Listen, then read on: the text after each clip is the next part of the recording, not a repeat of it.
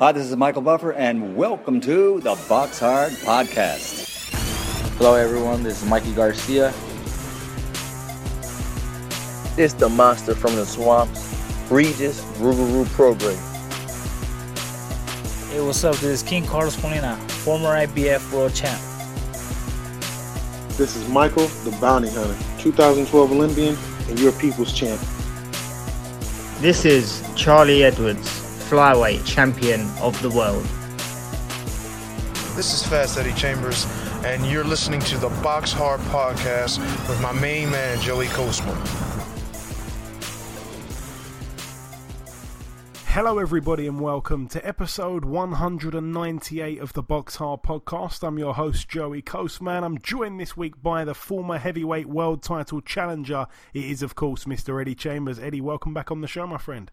Hey, how you doing, man? Happy to be on again. Yeah, it's brilliant to have you back. Obviously, you filled in many times for Riaz. I feel like we almost like if I had enough money, Eddie, I think you'd deserve like a pay rise from zero to like, I don't know, just something substantial. You've really helped out, man. I appreciate it, man. But it's all good, man. Like I said, I'm always happy to help out my friends.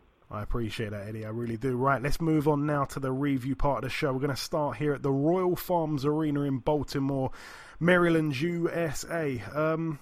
This card was a Mayweather Promotions card. It was shown out there in the States on Showtime. No UK TV station picked it up, unfortunately, so we all had to stream it. But yeah, there wasn't really too much to stream, to be honest. The main event, the main fight was over before you knew it. Gervonta Davis, another destruction job. Just 2 rounds it took him to TKO Ricardo Nunes, who's now 21-3. 22-0 now, Gervonta Davis. 21 by knockout. It was a defense of his WBA Super World Super Featherweight title. He instantly called out Tevin Farmer after the fight, and obviously Tevin Farmer also fought on the same night and he got a win as well.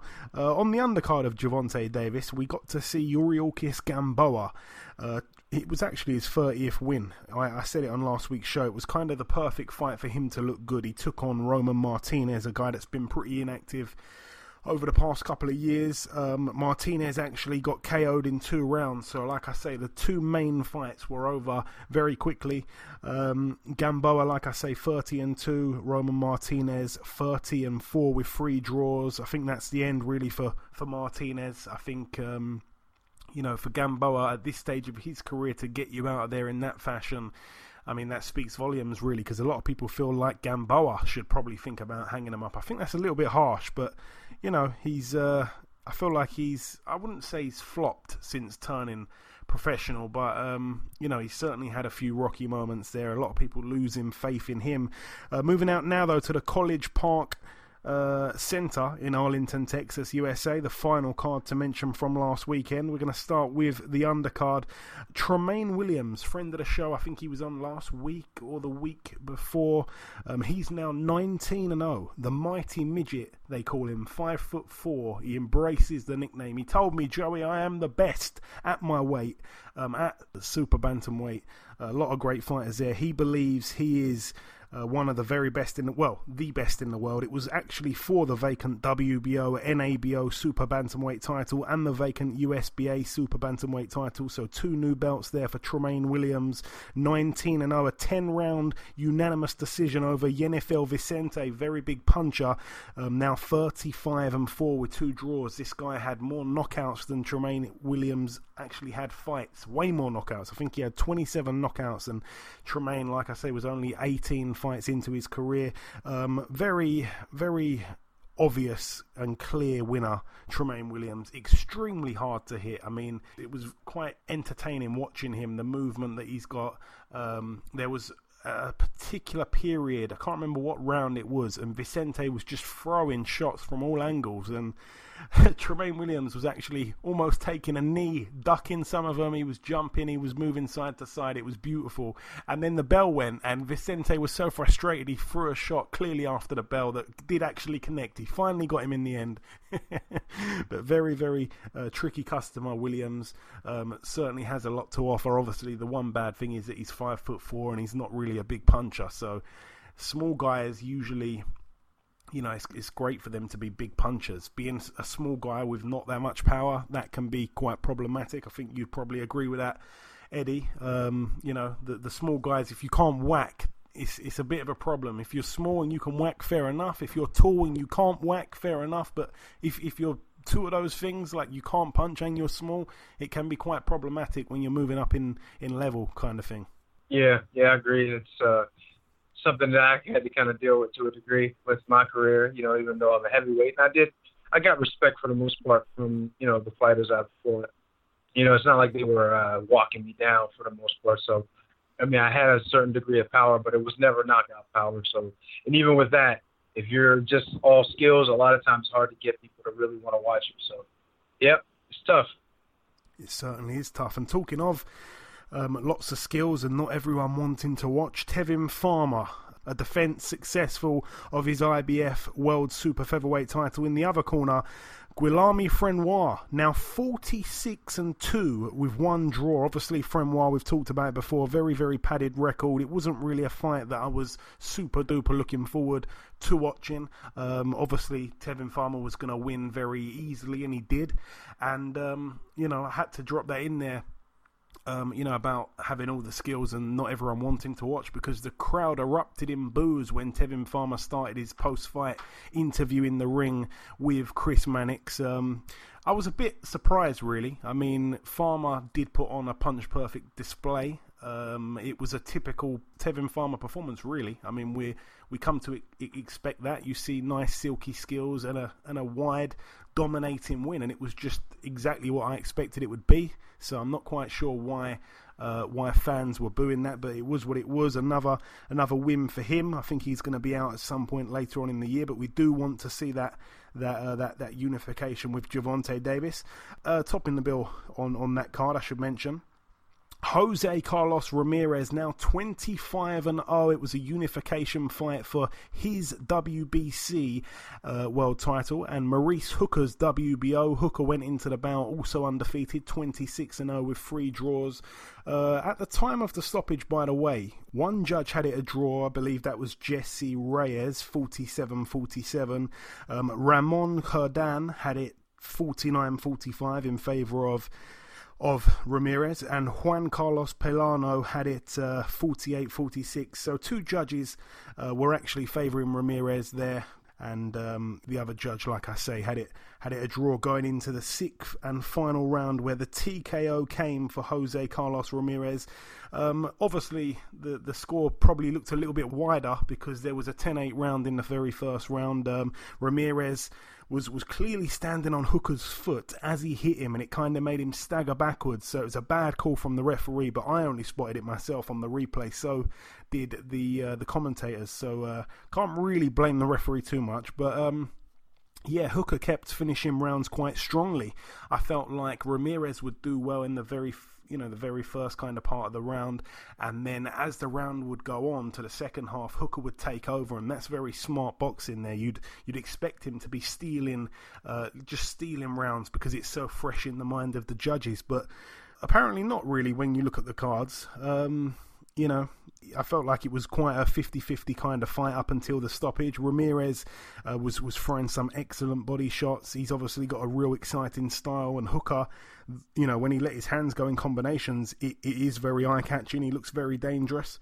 And yeah, obviously it was a 50-50 fight on paper going in, and to me, it really did look like that. And then, like I say, in the 6th and final round, wow, I mean, the pair were trading, and Hooker was a little bit slow coming back to protect his chin, and boom, the perfect left hook started the trouble really for Hooker, and Ramirez just jumped on him and forced the stoppage, and it was a good stoppage from the referee.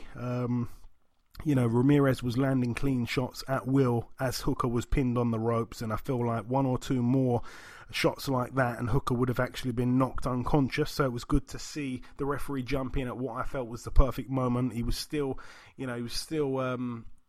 conscious. He knew what was going on. He knew where he was, but he admitted afterwards the stoppage was the right thing to do. He even come out and said, 2 guys died the other week and I didn't want for that to be me, and I felt like the referee stopped it at the very right time. So I really appreciate his honesty there.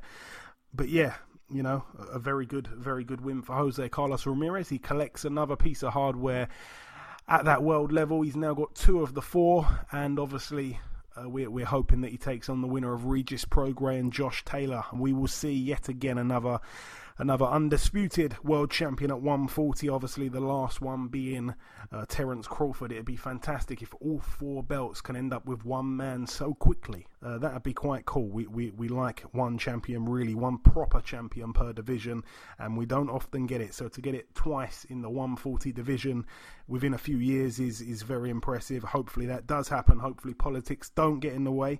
But that's about everything for the review part of the show, really. Just before we wrap up part 1, the last thing to do, of course, is to welcome our very first guest. Ladies and gentlemen, please welcome the reigning IBF Super Featherweight World Champion. It is, of course, Mr. Tevin Farmer. Tevin, welcome back on the show. Oh, thank you. Thank you for having me, mate. It's always a pleasure, mate. Happy birthday, Tevin, for yesterday. Obviously, we were going to try to do the interview yesterday, but our times didn't really work out so much. I was actually going to sing you happy birthday, but thankfully I don't have to do that now. So you still got to sing it. Nah, thanks, man. I appreciate it, man. I'm kind of busy yesterday. No, I can imagine for sure. So, Tevin, like I say, we last spoke back in May. At the time, you just revealed that you'd be taking on Frenoir in your next fight. Obviously, the fight happened on the weekend. Please just talk us through it from your perspective. It was pretty. It was a hell of a fight, you know. I went out there, did what I had to do, got the job done, and on to the next. Absolutely, and obviously, Tevin, after the fight, I was shocked to hear some of the boos coming from the crowd. Did it surprise you at all? No, Texas fans, they just go there just for entertainment. They don't know nothing about boxing. Okay.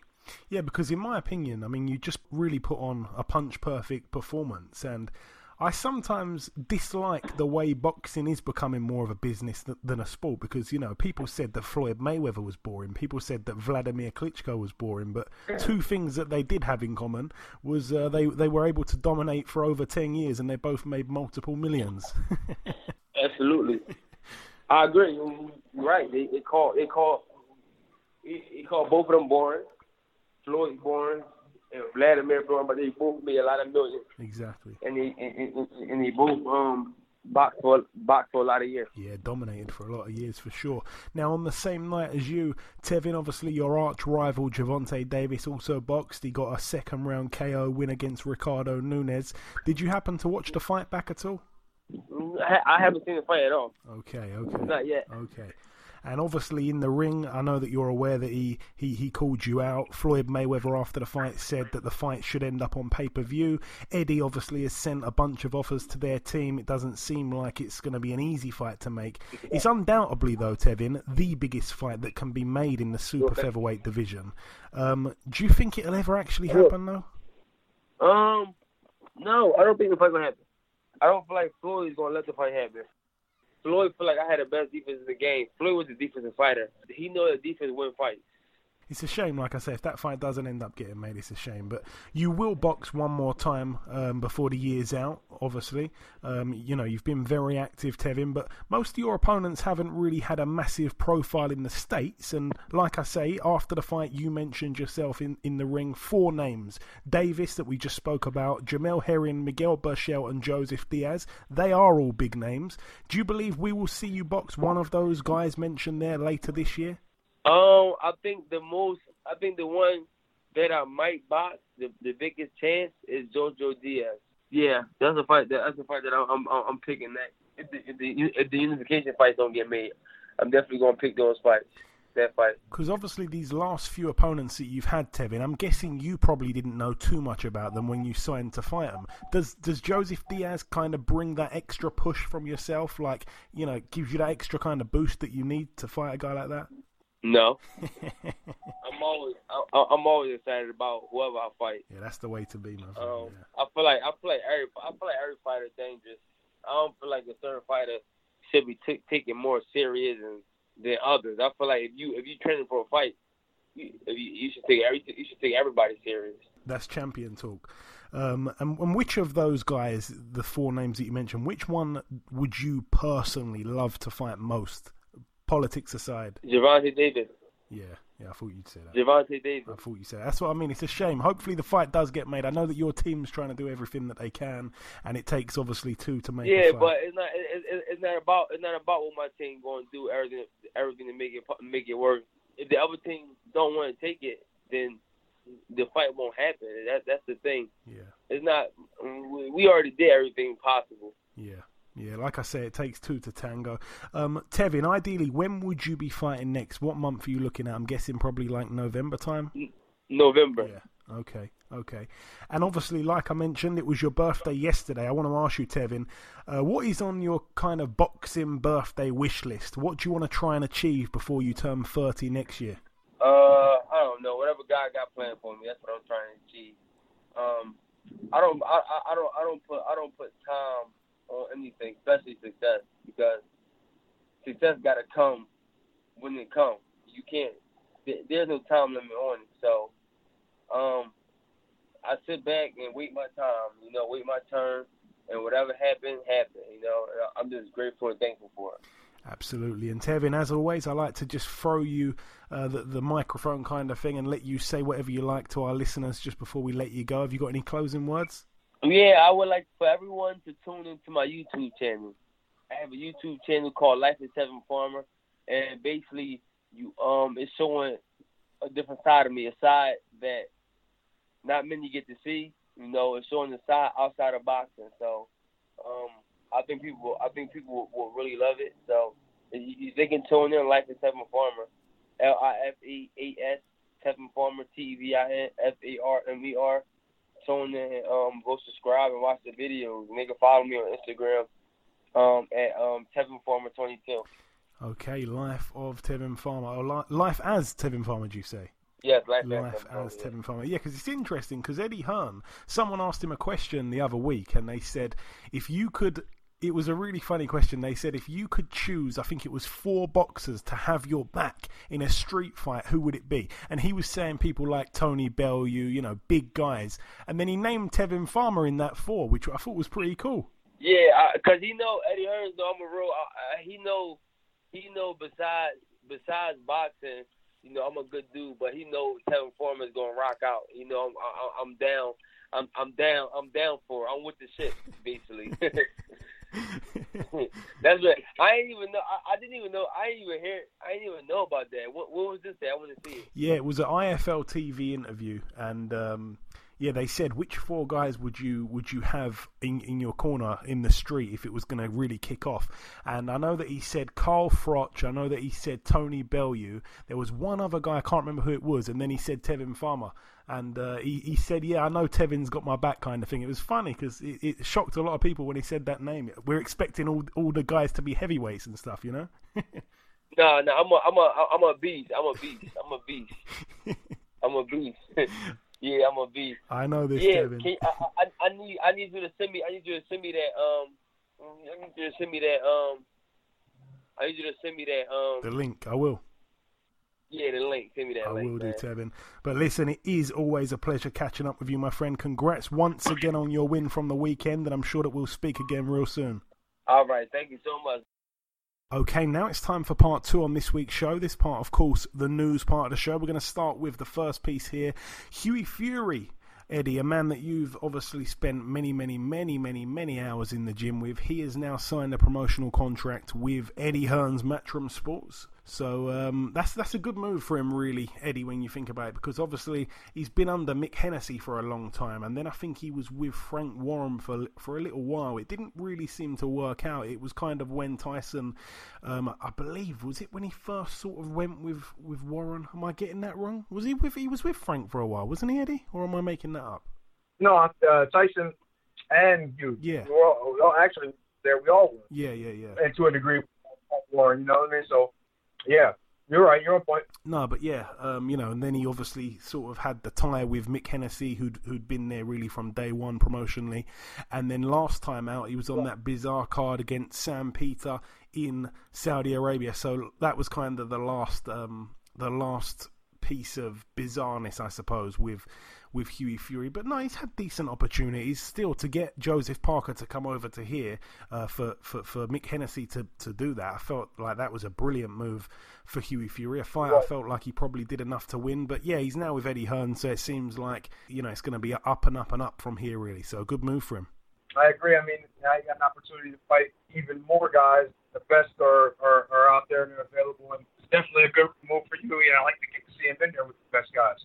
Yeah, not to mention how deep the heavyweight stable is now with Matchroom. There's lots and lots of guys there. Moving on properly, though, to the second piece of news. Hughie Fury's fight has also been announced.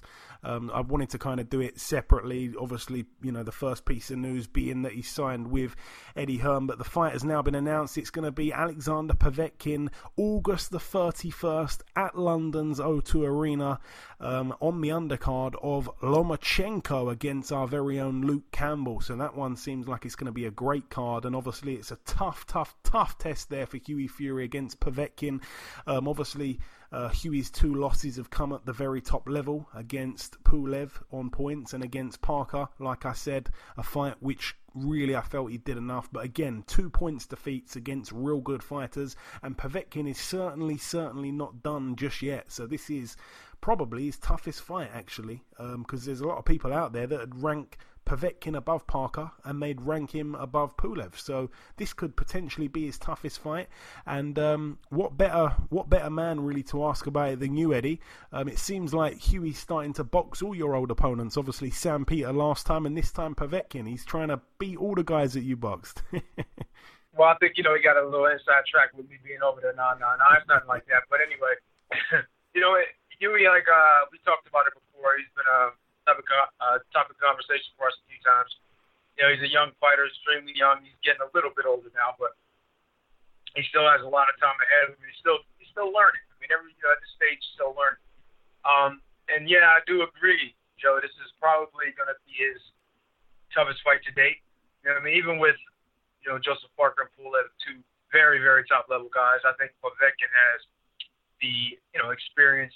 Not saying anything to the other 2 guys don't have experience, but Povetkin has real wealth of knowledge in boxing. I mean, his amateur background and everything that goes along with that, on top of him being just one of the top fighters for the last 10 years. So there's a lot of time he has, and a lot of experience he has. So he's going into a really, really tough situation, but he has the ability, the skill set, and the fortitude to handle it. I don't think that it's impossible for him to win this fight by any means. I feel like he has just as much of a chance to win as anyone else in his position. You know what I mean? As a top level fighter. So, and I feel like him being able to win this fight now really gets him in the conversation again for a title. You know what I mean? Obviously, we thought that he probably should have pulled it out against Joseph Parker, but didn't happen. And you know what I mean? Those types of things are going to happen.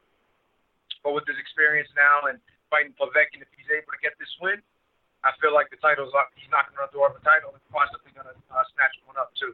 So it's going to be a good look for him. I'm happy for him. I'm happy to see that he's still ascending. And I feel like at some point he's going to be a world champion. Yeah, that's what I mean. A lot of people forget he's only 24 still, I believe. And, obviously, if Povetkin does lose to him, Povetkin's only got the 2 losses, I believe, which was obviously Klitschko and Joshua. So losing to Hughie Fury at 24 years of age is just about the best win, really. Like I say, that Hughie can kind of draw together at this period of his career right now. So it will be a massive statement if he wins, but it's a big if. Moving over now, though, to the preview part of the show. This one happens tomorrow night at the Exhibition Centre in Liverpool, Merseyside, United Kingdom. Let's start with the undercard. Friend of the show, Robbie Davies Jr., 18-1.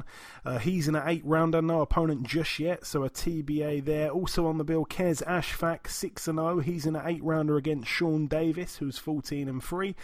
Martin Ilunga Bakoli is his Matchroom debut. He takes on Talo Pereira, who's 11-4 with 2 draws. I've seen him in, I believe, with 1 or 2 other guys. Also on the bill, Lewis Ritson, 18-1. It's a real shame because he was supposed to be taking on Joe Hughes, but Joe Hughes has had to pull out the fight, so no replacement opponent just yet. That's a 10-rounder there against TBA. Sean McGoldrick 9-0. He takes on Thomas Asomba, who's 8-5. He's a lot better than his record suggests. Asomba. He gave a great account of himself when he took on Lee McGregor. I was there for that one. That was on the undercard, actually, I believe, of Bakoli Hunter. That's a 10-rounder there, by the way. And topping the bill now, Anthony Fowler 9-1. It's for the vacant WBO Intercontinental Middleweight title. He takes on Brian the Lion Rose, former opponent, actually, of Demetrius Andrade. He's now 31-5 with one draw. I hate to say it because I like Brian Rose. He's a friend of the show. So is Anthony Fowler, by the way. So may the best man win. But I just feel like Anthony Fowler, with his aggressive style, and Brian Rose just a bit too long in the tooth now. I don't think he's beaten anyone with a winning record for almost 3 years, I think it's been. And he's been a little bit inactive as well in that time. I just think it's all wrong for him, really. I think he gets demolished by stoppage quite early on, but I hope I'm wrong there. Moving out now, though, to the marquee Falls Park in Belfast, Northern Ireland. It's going to be on BT Sport. It's also getting some international interest. It's going to be on ESPN Plus. Topping the bill, the Irish darling, if you like, Michael Conlan, 11-0. He's in a 10-rounder against Diego Ruiz, who's 21-2. Again, they were trying to get Conlan to fight Nikitin. Nikitin didn't fancy it. It's for the vacant WBA Intercontinental Featherweight title and the WBO Intercontinental Featherweight title. So Conlan will be moving up those rankings right there. Also on the bill, Paddy Barnes returns to the ring. I think it's probably the first fight back since he lost out in the States, and he looked horrible. His record 5-2. He's in a 6-rounder, no opponent just yet. Also on the card, Dennis McCann, a Frank Warren prospect, I believe. I think he's with Frank Warren, but he's been on a couple of undercards. He's looked really, really good. I've heard from inside sources that he is the real deal. Apparently he's excellent in the gym. He's in a 6-rounder against Georgi Andonov, who's 5-14, still learning really on the job, I suppose, McCann.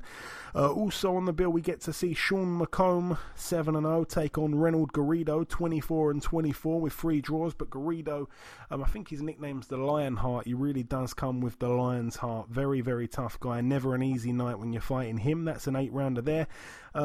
Paddy Gallagher, 16-5, takes on Chris Jenkins for Jenkins' British welterweight title, but also the vacant Commonwealth straps on the line. Jenkins 21-3 with 2 draws, coming off that win over Johnny Garton, which was a brilliant fight, by the way. Jenkins, very, very good fighter. And the very intriguing fight for me on the bill, Luke Keeler, 16-2 with 1 draw. I've said it before. He really reminds me of Joe Calzaghe, even though he's obviously not as good, but the style is very similar in my opinion. He takes on Luis Arias. It's a very weird one. Obviously, Luis Arias, friend of the show, 18-1 with 1 draw. That one loss came to Daniel Jacobs. Arias, again, a bit of a strange one. He was completely demolishing opponents, looking really, really good, and then he lost to Jacobs. He was horrible that night, in all fairness. I think he'll be the first one to admit that. And then he got in there with Gabe Rosado, and it was a real close fight. That was where he got his draw, and a lot of people felt like Rosado should have actually got the decision, really. So Luis Arias seems like he's kind of going downhill after that loss to Jacobs, but we shall see. It'll be a good one there against Keeler. I'm really intrigued by that one. Moving out now, though, to the Bobby Miller Center in Tuscaloosa, Alabama, USA. Return of former 140 world champion Julius Indongo. He was a unified champion. 22-2, he returns for the first time since losing in about 2 rounds, I think it was, to Regis Prograis. He takes on Cartavius Jones Johnson, who's 4-1. Complete mismatch, but Indongo has been out the ring for about 1.5 years. And now the final card to mention, I'm going to be coming to you quite a bit here, Eddie. It's happening at the Barclays Center in Brooklyn, New York, USA, Saturday night on Fox TV. On the undercard, let's start with Curtis Stevens, 30-6. That's a 10-rounder against Wow Omatoso, who's 27-4. But the 2 main fights for me, Adam Kaunaki, 19-0. Strong rumors of him at some point getting the Deontay Wilder fight. There was a little period where I think he was offered the Joshua fight, but he's not fighting anyone of that caliber just now. He's taking on Chris Arreola, 38-5 with 1 draw. Chris Arreola, I think, coming off a good win against an undefeated prospect, I believe it was, or something like that, in his last fight. But it's been quite a while really since Arreola's took on anyone of the level of Kownacki, a young, hungry lion, undefeated, can be a bit of a nightmare style because he's obviously a big guy and he hits, very, very hard, and he throws many, many shots. He's like I want to say he's like an Andy Ruiz Jr., but that's kind of unfair to say because Ruiz is the heavyweight champion of the world. Kownacki may not be that good, but you know what I mean. He's deceptive, his body shape and his fighting style. Actually, I would actually have gave him comparisons to actually a younger Chris Arreola, to be honest. I mean, maybe a little bit. Isn't that funny how that works out? I don't think he has the speed of Andy Ruiz or even the skills, but he definitely has the business and the focus and the determination of an Arreola. So early on. So I mean, that's a very interesting fight. Depending on obviously what Arreola has left, I don't think he's gonna have enough to deal with this kid. To be honest, this kid is busy and he does punch pretty good, and he's extremely tough. So he's gonna keep coming. However, that should actually work to Arreola's favor. But like I said, it just all depends on what he has left in the tank. And to be honest, it doesn't look great. I mean, obviously he looked good in his last fight, but that doesn't necessarily mean that's going to translate to this one. The kid he fought was, a little young. You know what I mean? Didn't have a lot of experience as far as I know. I mean, it was just, it was just one of those situations. He got a good win. Not taking anything away from him from that. And the kid he fought, actually is somebody I know and a good friend of mine. But the kid was actually has skill. I thought he was going to do really well, but he ended up getting caught. That's the end. But this is, like I said, a very interesting matchup. But it all depends on Arreola and what he has left in the tank. Yeah, it could be interesting for a couple of rounds if it even goes that far. I think I can see Kownacki just jumping on him early, really. But he does kind of have to be careful because Arreola, I mean, for the, I don't want to say for the disrespect I'm giving him because I'm not giving him disrespect, but for the negativity I perhaps just said about him, he really does know how to finish guys, and I've seen him like the way he finished Seth Mitchell. I'll never forget that. He demolished him, and it was one of the one of the most savage kind of 1 or 2 round fights I've ever seen, really, because he just went after him. It was like a bull, like a crazy bull. He knows how to fight, and he fights with a lot of emotion and passion. He's a tough guy. If he's up for it, that's what I will say. If he's up for it, that's a big if. Yeah. The main event over here, though, Eddie, the final fight really to mention.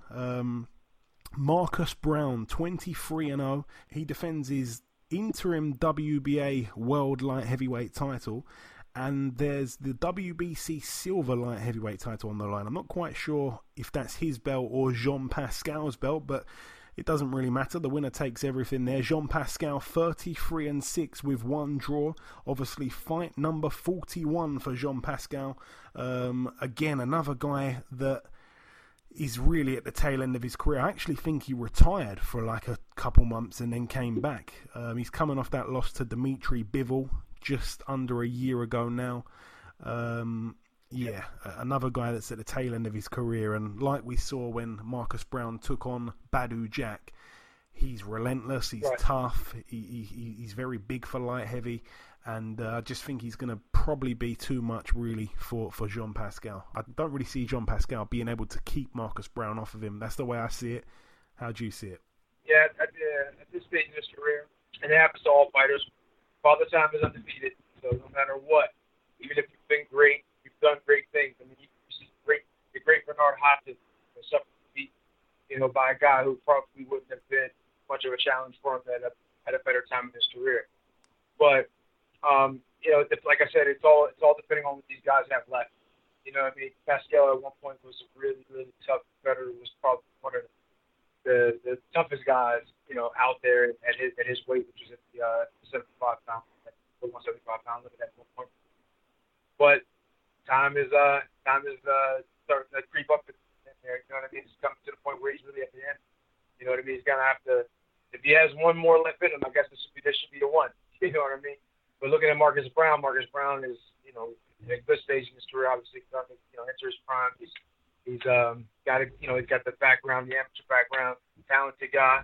You know, I expect good things from him, and I expect him to win the fight. To be honest, I don't know if he's gonna stop him because you know Jean Pascal is proud and tough. You know what I mean? But at the same time, you know, Marcus Brown, like I said, is at a real high in his career. He got a world title, and you know, the sky's the limit. Yeah, well said. I'm kind of unsure of if he's gonna get the stoppage or not. Marcus Brown, I think he will dominate though, massively, and I just think the size is going to be a problem, and the activity really that Marcus Brown, you know, puts out, his output and stuff like that, and I just think it's going to be too much really for Pascal at this stage of his career. So I kind of agree there with a lot of what you're saying, Eddie. But that really is everything for the preview part of the show. Obviously, Eddie, I would just want to thank you once again for helping out on this week's show. You've done it many times. Like I say, you're almost part of the furniture now. You've spent so many hours helping me out with this, and you're really a massive part of the show. You're like the unsung hero of this podcast. So thanks once again for helping out. I like that, man. I appreciate it, man. It's like I said, it's no problem, man, for me to help you out if that's what I'm doing, you know, because sometimes I get my little stutter on and it don't sound too good, so I don't want to mess up the show, you know what I mean? But no, it's been a fun thing. I've been enjoying it, and anytime you call me, you know what I mean, I'm always ready to go. There we go. Eddie Chambers, very much part of the Box Hard podcast. You can go on his Wikipedia page and it will say that he regularly what's the word I'm looking for? Help me out. I'm a staple of the. I don't even know if that's a good word. a regular. I want to say. Go on. Go ahead. No, go on. Go ahead. You I still haven't got the word. Hey, it is a headline, to be honest. I'm sitting there like, damn, I didn't get the word either. But let's just say I'm a regular on the podcast. How about that? I'm a regular. That's way better. A regular panelist on the podcast. We'll have that. There we go. Panelist. I like member panelist. That's all good.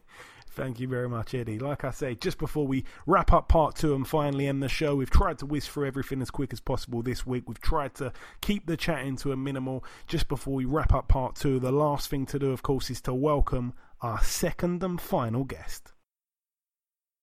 Ladies and gentlemen, please welcome the top heavyweight contender. It is the People's Champ. It is, of course, Mr. Michael Hunter. Mike, welcome back on the show.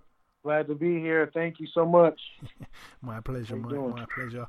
Obviously, we last spoke back in May, so not too long ago. It was just before your fight against Fabio Maldonado, a man that could seriously bang. And obviously, the guy took Oscar Rivas the distance. We saw him recently against Dillian Whyte. But talk to me. You were the first man to stop Maldonado. Talk me through the fight. Oh, man, it was that was actually the plan to do so. We talked about it with my team, my coach Rock, and you know, you never know really how these fights are going to go. That's why they have them. So I know the dude was a tough, durable opponent. I wasn't really expecting to knock him out so fast, but you know, I trained really hard for the fight, and I studied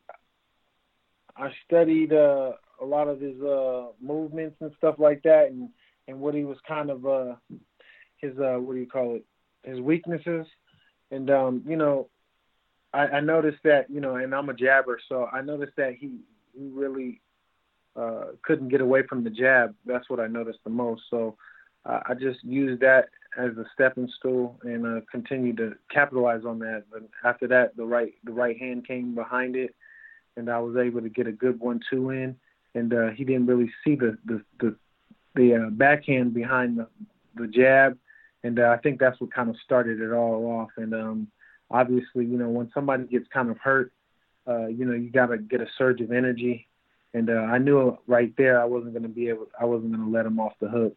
So I knew once I hurt him at that point that it wasn't going to take me too much longer. And it certainly didn't. And obviously your next fight was announced this week. There's no exact date just yet, but we do know it'll be happening in September. You'll be taking on the undefeated Russian Sergey Kuzmin. What do you know about him, Mike? Oh man, I know he has an extensive, great amateur background. he's beat a lot of decent guys that are, you know, in the pros and that are up and coming and doing well for themselves. So he has a lot of it's kind of like myself. I've been in the ring with a lot of different fighters and that people do not know about. So I think he's kind of like that. He's a kind of an underrated underdog kind of type of fighter. So it'll be an underdog versus an underdog, which is always makes for a good dog fight. And again, since we last spoke, quite a lot of things have happened in the heavyweight division. Joshua lost to Andy Ruiz a week after you fought. So yeah, we haven't spoke since then. What was your initial thoughts on that? Obviously, a guy in Andy Ruiz that you know way better than a lot of people do. Yeah, well, I've competed with Andy before, and I've sparred with him on numerous occasions. We're both from the West Coast and the same area. I told people in other interviews that this was not going to be no pushover. He was not going to lay down. You know, he has Mexican blood. He comes from that long line of warriors. And he has, people think that just because of his size and his weight, that they were going to just, and then they're looking at Anthony Joshua and Andy Ruiz and the physique on him.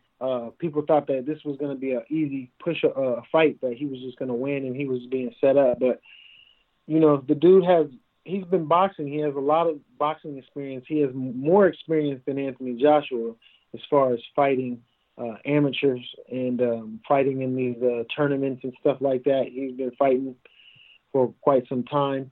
And so he's always fought at that size. That was another thing that I tried to explain, that it's not like he was a skinny guy and he got out of shape or something. That would have been a little different, but he fights at that size. So I think it was just a little mistake on the promotional part in the matchmaking.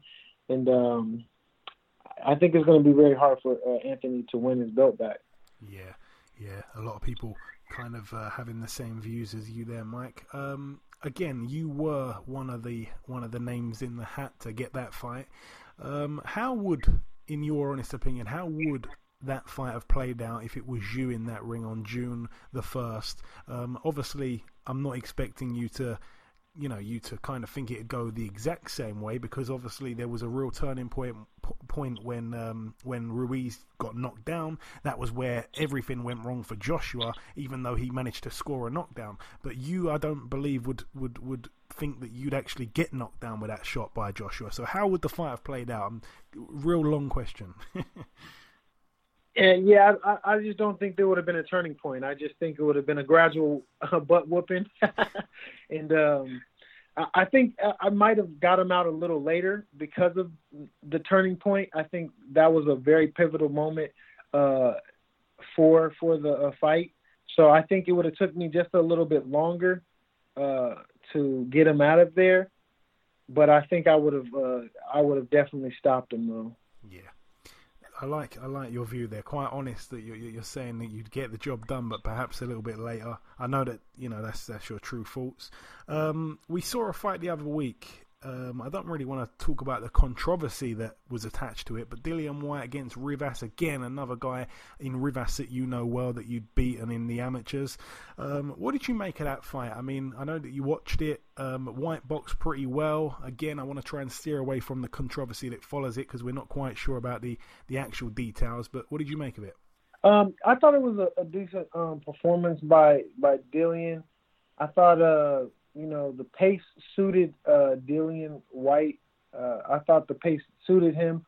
Rivas, he doesn't throw a lot of punches. He throws a lot of hard punches, but very few. And he's a lot shorter. He's kind of big and bulky. So I thought it was a good fight for Dillian to win.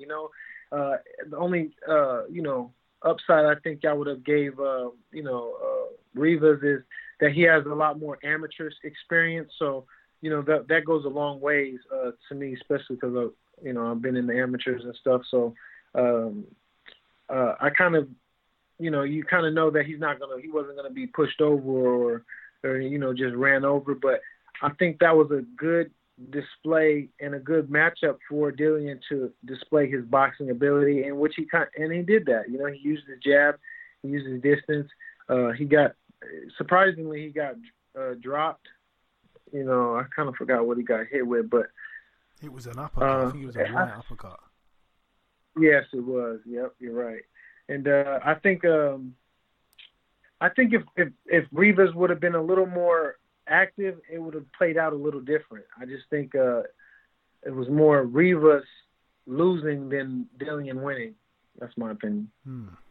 Another fight that I'm sure kind of interests you from a, you know, from that Hunter perspective is a fight that we've heard just been made. Hughie Fury against Alexander Povetkin, a very weirdish kind of fight, but I really like the sound of it. I'm sure you do too. How do you see that one playing out, Mike?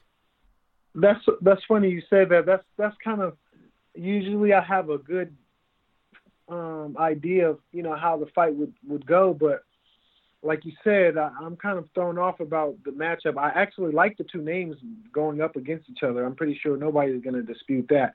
But actually in the fight and trying to think of how this will play out a little bit, it's kind of, there's a lot of different holes there, you know.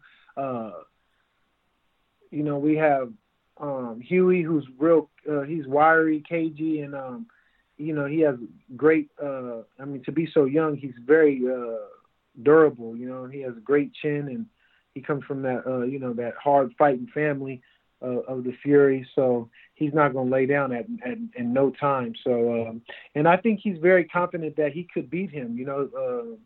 Povetkin's smaller, shorter guy. He's getting older now. And I think it's a good matchup. I think Povetkin, he feels like, you know, he has the more experience, and this was a good fight for him to pick. This will be a good fight for him to, you know, get back on the scene and actually get another giant fight, because this is a big fight for him. I don't know about the money as wise, but I know that the fight is not an easy fight, and I know he's not looking at it as an easy fight. So I'm very excited to see it because it's a mystery, I think, and that's what everybody's kind of thinking about this fight. I'm not sure. I haven't even heard anybody give too many predictions or how it would go.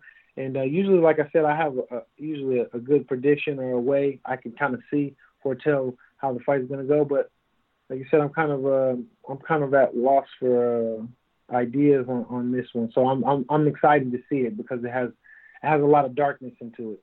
Tyson Fury, they're still looking for an American opponent. I believe that Top Rank insists that his next opponent should be an American. I think that's probably a good idea.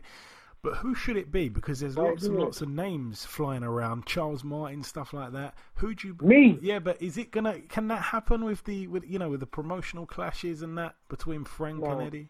No, not really. But you know, I can always wish and hope. But you know, I mean, it's not impossible, but likely no. I heard it was going to be Charles Martin. I could see that fight happening. You know, Charles is he put on a poor performance fighting Anthony, but this dude, I'll say it again. You know, I know a lot of these guys. I've sparred with them. I've trained with them. I fought these guys.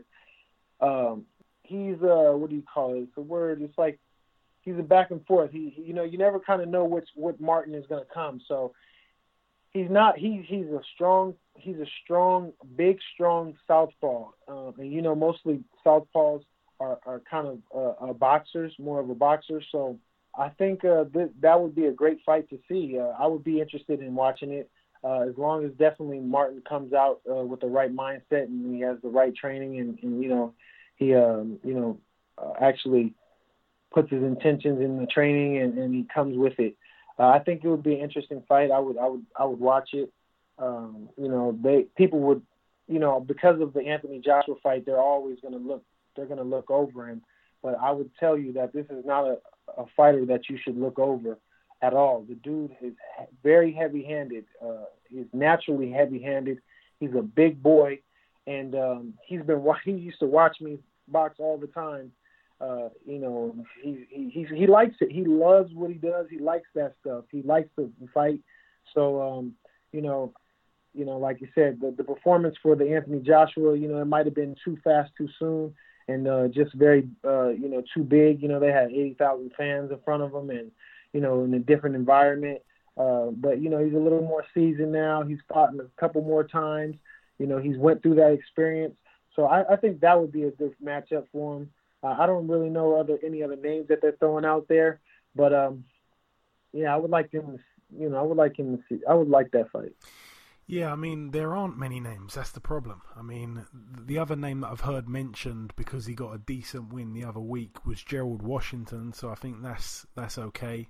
But just to also throw in when Joshua fought Martin, it was at the O2, so there was only about 20,000 people there. But yeah.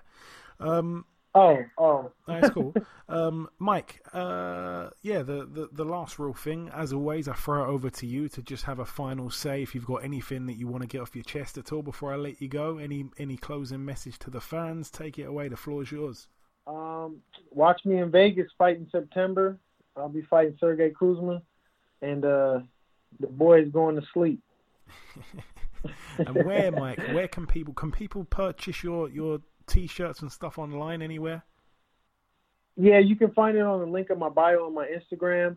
I'm kind of working on getting the website up and stuff like that right now, but it's definitely on the link in my bio on my Instagram. Okay. You can follow me, Michael Bounty Hunter. The whole thing is spelled out on Instagram, so follow me. Michael Bounty Hunter and Michael. What's it on Twitter? Michael Hunter II. Yeah. Michael Hunter II. Okay, everyone follow that, and of course hit up the bio for those Michael Hunter t-shirts because believe me, they're very, very nice. But listen, Mike, it is always a pleasure catching up with you, my friend. You know that. Best of luck for September, and I'm sure that we'll speak sometime after. Hey, thank you. It's always a pleasure being here. And I appreciate you having me on for the podcast. Box Hard Podcast is the best podcast to follow and to listen and get all the best information. So continue to listen. Thank you. Okay, and this wraps up episode 198 of the Box Hard Podcast. I've been your host, Joey Coastman. The former heavyweight world title challenger, Eddie Chambers, has been with me for the duration of the show. I'd also like to thank our two guests on this week's show, the reigning IBF Super Featherweight World Champion, Tevin Farmer, and the top heavyweight contender, Michael Hunter. I did forget to mention earlier on that the prediction league remains the same as last week because none of us picked Ramirez to beat Hooker by KO, so the scores remain exactly the same. The prediction league will be back soon. We're just kind of waiting for some bigger fight weeks to come round. Ayaz won't be back by next week's show, so next week's show will once again be hosted by myself and one special guest. There has been a couple of pieces of news break whilst we've been recording the show. On the same Lomachenko vs Campbell undercard, the one that will feature Hughie Fury against Povetkin, we'll also get to see Charlie Edwards defend his WBC World Flyweight title against the guy that knocked out Andrew Selby, Julio Cesar Martinez Aguilar, and also Savannah Marshall has signed a promotional contract with Matchroom Sports. Obviously seeing that Eddie Hearn has worked with Clarissa Shields once or twice. It would be great to see those ladies have a rematch in the pros. I'm guessing that will probably be the end goal, and that's probably what Eddie looks to deliver there. That'll be exciting. But that is about everything from me this week. Remember to tell a friend to tell a friend. This has been the Box Hard Podcast, the most international boxing podcast in the world and the best podcast out there. You listeners make this show as great as it is. We shall see you all again next week, though, so take care and enjoy your weekends, people.